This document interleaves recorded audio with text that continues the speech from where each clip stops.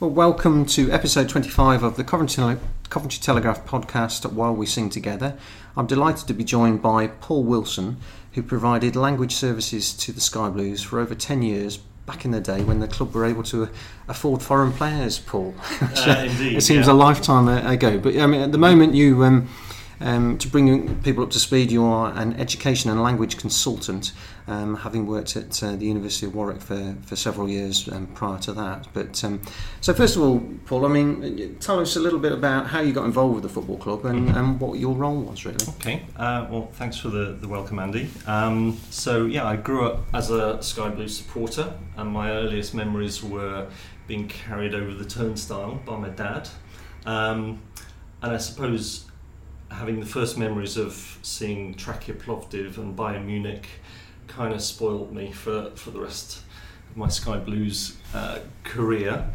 I was always a supporter, tried to get to matches whenever I could. My work developed in the 80s in terms of language teaching, so I spent a couple of years working in Spain teaching English. I came back in the late 80s and did a postgrad qualification, so started working in further and higher education in Coventry and Warwickshire. So when Coventry signed Jose Perdomo in 1991, I think it was. At the time I was working on how to teach different professions, sort of vets and scientists and engineers, how to design programs in English for different professions. And it occurred to me that there was a gap for footballers who needed communication skills in English, guys who were coming from other countries with little English. So I approached the club at that time. They were keen to involve me with Jose Perdomo.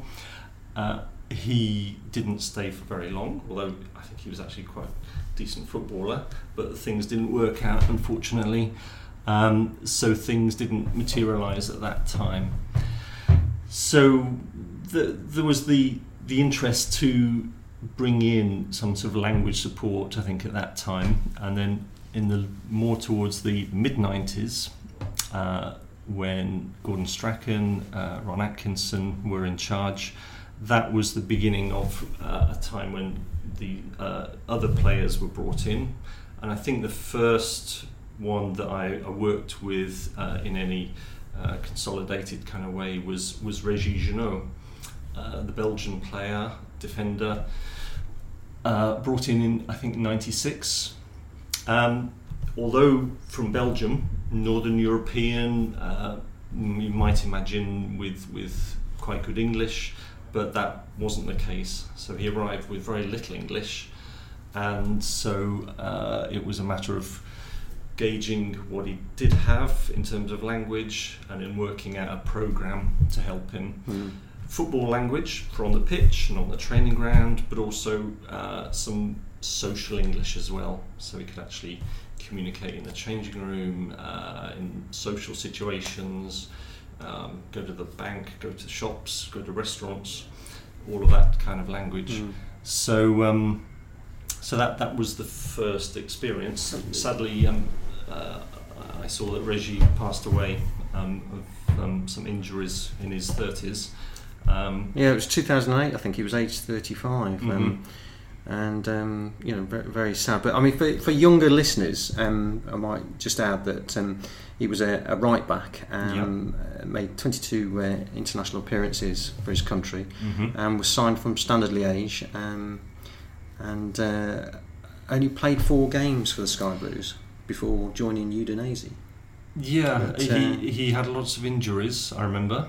One of his first games was at home to Liverpool, where he was really keen to impress, I think. Put in a few really stern challenges. Had a few free kicks given against him, at which point I remember that he made this gesture with his arms and hands, which it got him a booking that he couldn't quite understand. And that was quite a good example early on that even from a country that was quite sort of European and nearby, that there were different ways of doing things and different expectations, sort of culturally. So having to kind of explain that referees in Britain just don't like having gestures made at them. At that time, I think that's kind of acceptable, maybe in other leagues. Yeah. But nice guy. Yeah, very sad that he passed away. Yeah. Did he come over with his family, or was he just a young single guy at the time? Or? He had a partner who came over, so part of the support was helping to find a house for him. For a lot of these guys, their first experience is being holed up in a hotel room, and for some of them that might actually have been several weeks worth. And I think that was really difficult for them in coming to a whole new environment, and then being kind of confined. Okay, it's nice to have your meals cooked and provided and a comfortable hotel, but in terms of them being able to acclimatise, it was actually not helpful in lots of cases. And I guess you were sort of, their first port of call, really. Sort of, you become quite a good friend of them, really, because you were their sort of go-to man, really, for help. Or what do I do here, or how do I do this, and all that sort of stuff. Yeah, I think at the time Andy Harvey in the club was giving lots of that support as well. But as their language tutor. And then they would come to me with problems. Why have I got this letter? And okay, let's have a look. So it's a speeding ticket. And this is the money that you need to pay, and this isn't how you need to do it. And have you got online banking? No. So that kind of support was I think really important for them, just to be able to find their feet culturally and socially within the country. Just understanding just how things work with council tax and on all kinds of other things which maybe they were unfamiliar with. Next one that you had dealings with was Alex Eftershock, a Ukrainian international, 8 caps I think he made, and another one of Big Ron / Gordon Strachan signing, a big central defender. But there's a bit of a theme developing here, Paul, because he only made 3 appearances. So was it the Big Ron was a poor judge of players, or was it that you were the kiss of death? Well, who knows? Yeah, exactly. Again, Alex Eftershock was well regarded in his own country. But maybe coming over to play in the Premier League, he wasn't prepared in lots of ways for the change of style of play, the language. I think he had his partner with him. They had a house set up. But I think there was often a sort of difference of expectations that these guys had come from playing in a successful setup in their own country and thought that they would be having first team football from the off in the Premier League. That didn't happen. They were playing reserve matches maybe on a Tuesday night in Barnsley, and this in the middle of November. So that kind of added to the sort of shock that they were experiencing, I think. With Alex, I don't know the detail of how things went sort of football wise, but I think when he did get the chance, he wasn't sort of playing his best somehow. I think he was the first Ukrainian to play in the top flight, so I understand. And but I mean, he was thrown in the deep end against Manchester United, and sadly subbed after 30 minutes in a 3-1 defeat. Which so it was obviously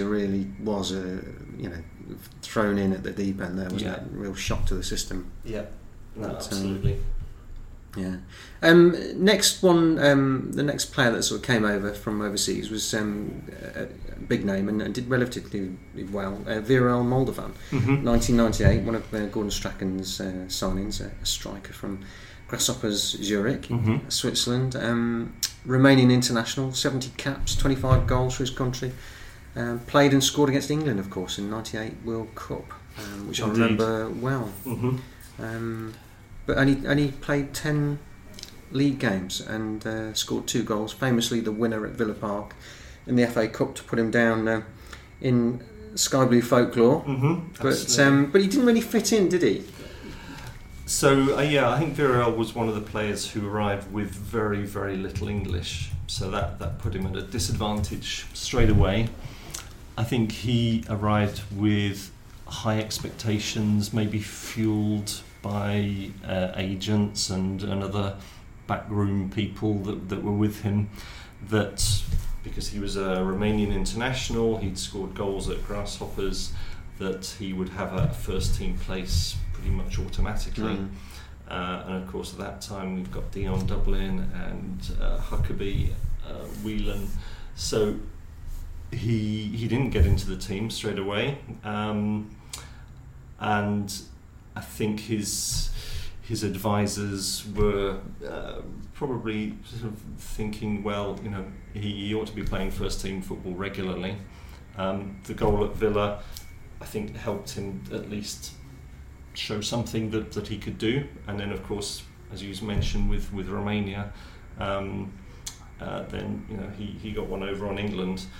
But I think the expectations in that case were just so different that he found it difficult to actually focus on his football when he was on the pitch or when he was on the training ground, and the lack of language meant, I think that's really difficult for people who can't communicate just on a sort of everyday level in the changing rooms. They're not part of the jokes and the stories that are being told. Because the banter in the dressing room, it's the thing that keeps the dressing room ticking, isn't it? The group bonds them all together, really. It's the glue, isn't it? So being outside of that, because you don't have enough language, I think it's just really tough. So regardless of the wages and the status that a player has, if they don't have the language, it's really difficult.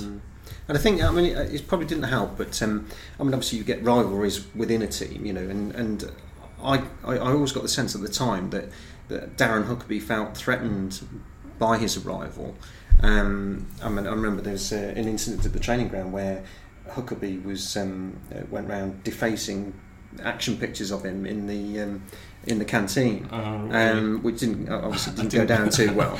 I can imagine. Yeah. So you've got that sort of friction within the squad, within the team. Yeah. It's probably even harder, isn't it, for him to settle? Yeah, and I wasn't aware of that particular story, but yeah, I think that just shows the difficulty when your face doesn't quite fit, and if you haven't got the language to be able to just get to know people, then you kind of remain outside the group. And what was he like as a character? What was he like? He was a very quiet guy. Yeah. He was keen to develop his English, but I recall that he was frequently being called up by his agent, who was kind of obviously talking about all the different angles open to him. So I had the impression that really, he wasn't in a position to really focus on his football, and incidents as you described there just made it really difficult for him to feel part of a group. And when you went in, I suppose the first thing you do is you sort of teach them the football vocabulary, which is then made doubly difficult when they're dealing with like a strong Scottish accent or whatever. Yeah, absolutely. So I devised a set of materials. I spent some time at the training ground to make sure that I had an insight into the kind of instructions that were being shouted from the sidelines, the sort of maybe some of the colourful language as well. And then came up with almost like a dictionary, which was the sort of basis for helping them to understand. But of course, words on the page don't match what's being shouted 50 yards away in Glaswegian accent or whatever different accents that were on the training ground. So yeah, they many of the players I think struggled to really get to grips with the sort of informal style of language. So in English there's lots of phrases that sort of give it and let it go. It's not just one word, but it's a whole load of little words, and to just get to grips with all of that, I think was for many of them it was a real challenge. So and as you say, you know, the accents just made it sort of doubly difficult.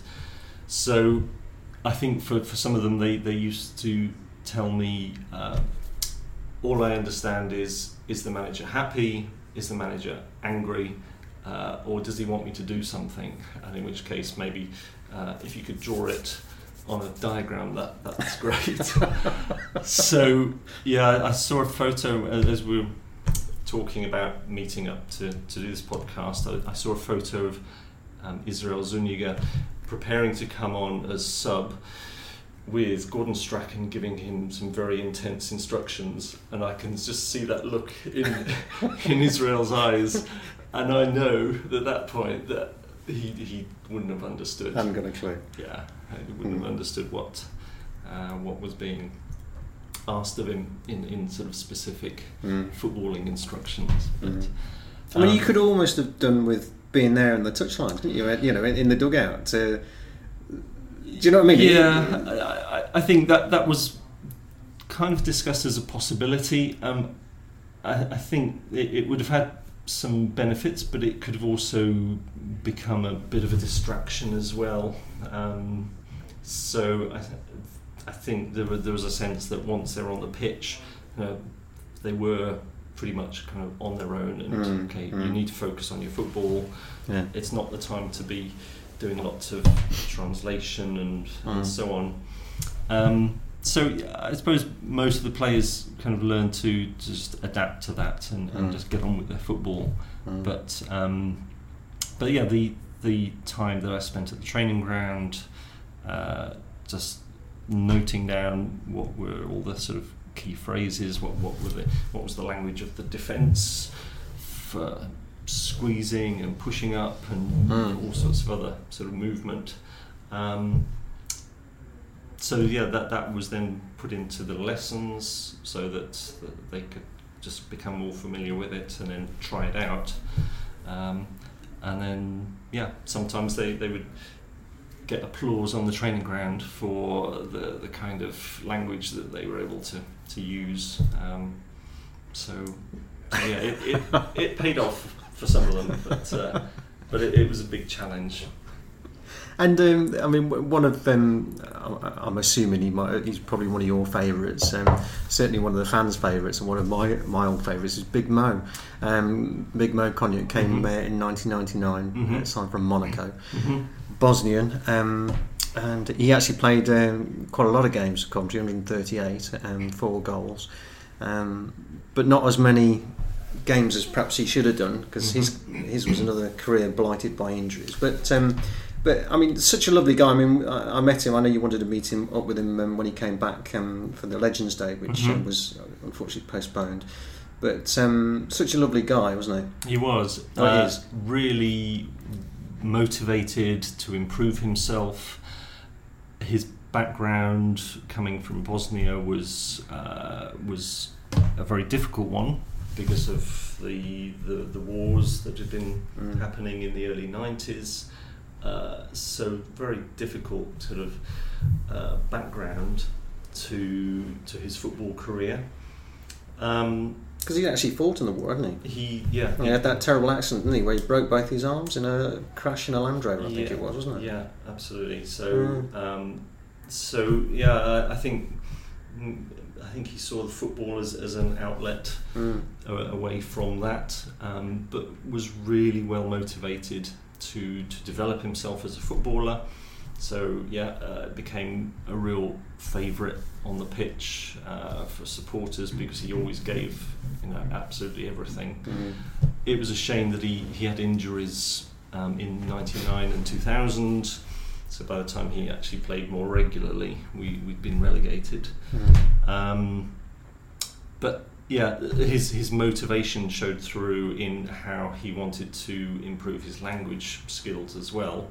So he was always fluent, Mo was, but I think some of the early interviews that he did, I remember thinking, okay, he's very fluent, he's quite confident, but sometimes a little bit tricky to understand what's actually being said. So he worked really hard on his language, and his wife as well, Edita, was keen to develop her English as well. So I think that was kind of part of what made him really attractive in terms of becoming a favourite for the fans, that he was really focused, doing his best on the pitch, but improving himself off the pitch as well. Language was part of that. So it was unfortunate not to see him on the recent visit, but I'm hoping to catch up with him one of the next times that he's here. Well, it was interesting because Big Mo was great from a journalist point of view, because you'd ask him one question and he'd talk for 2 or 3 minutes. Whereas, some players, it's really hard work. You struggle to get a sentence out of them in one answer. But he was great. But again, you got the sense that he really cared about what he wanted to say, and really sort of took his time over it, and that was still the case actually. When I did speak to him a month or so ago when he came back, and I did a little video interview with him, and he was really self-conscious about how it would come across. He was a bit reluctant, if I'm honest with you, and he wanted to do sort of just like a sit-down interview that would be written on the page or on the internet rather than a video, because he didn't want to come across as if his English wasn't that good. I mean, obviously, probably a little bit rusty in his mind, but obviously, nothing wrong with his English whatsoever. No. But no, that's... No, I saw that video, the interview you did, and it just reminded me just the enthusiasm that he speaks with. There's a passion for football and for Coventry that's obviously still there. Just a really nice guy, cared for his fellow players as well. So I think some of the younger guys that came from abroad after him, he kind of took them under his wing and gave them support. He lived nearby some of them as well. So he was just really kind of caring guy in terms of supporting other people, and for him, the English language development that he had was fantastic. So for a language teacher, same as for you, having somebody that just talks a lot is just fantastic. So you don't have to sort of draw things out, but you can say, okay, give me a report on last night's match, and then we'll work on some of the language, and he just talked for sort of 20 minutes.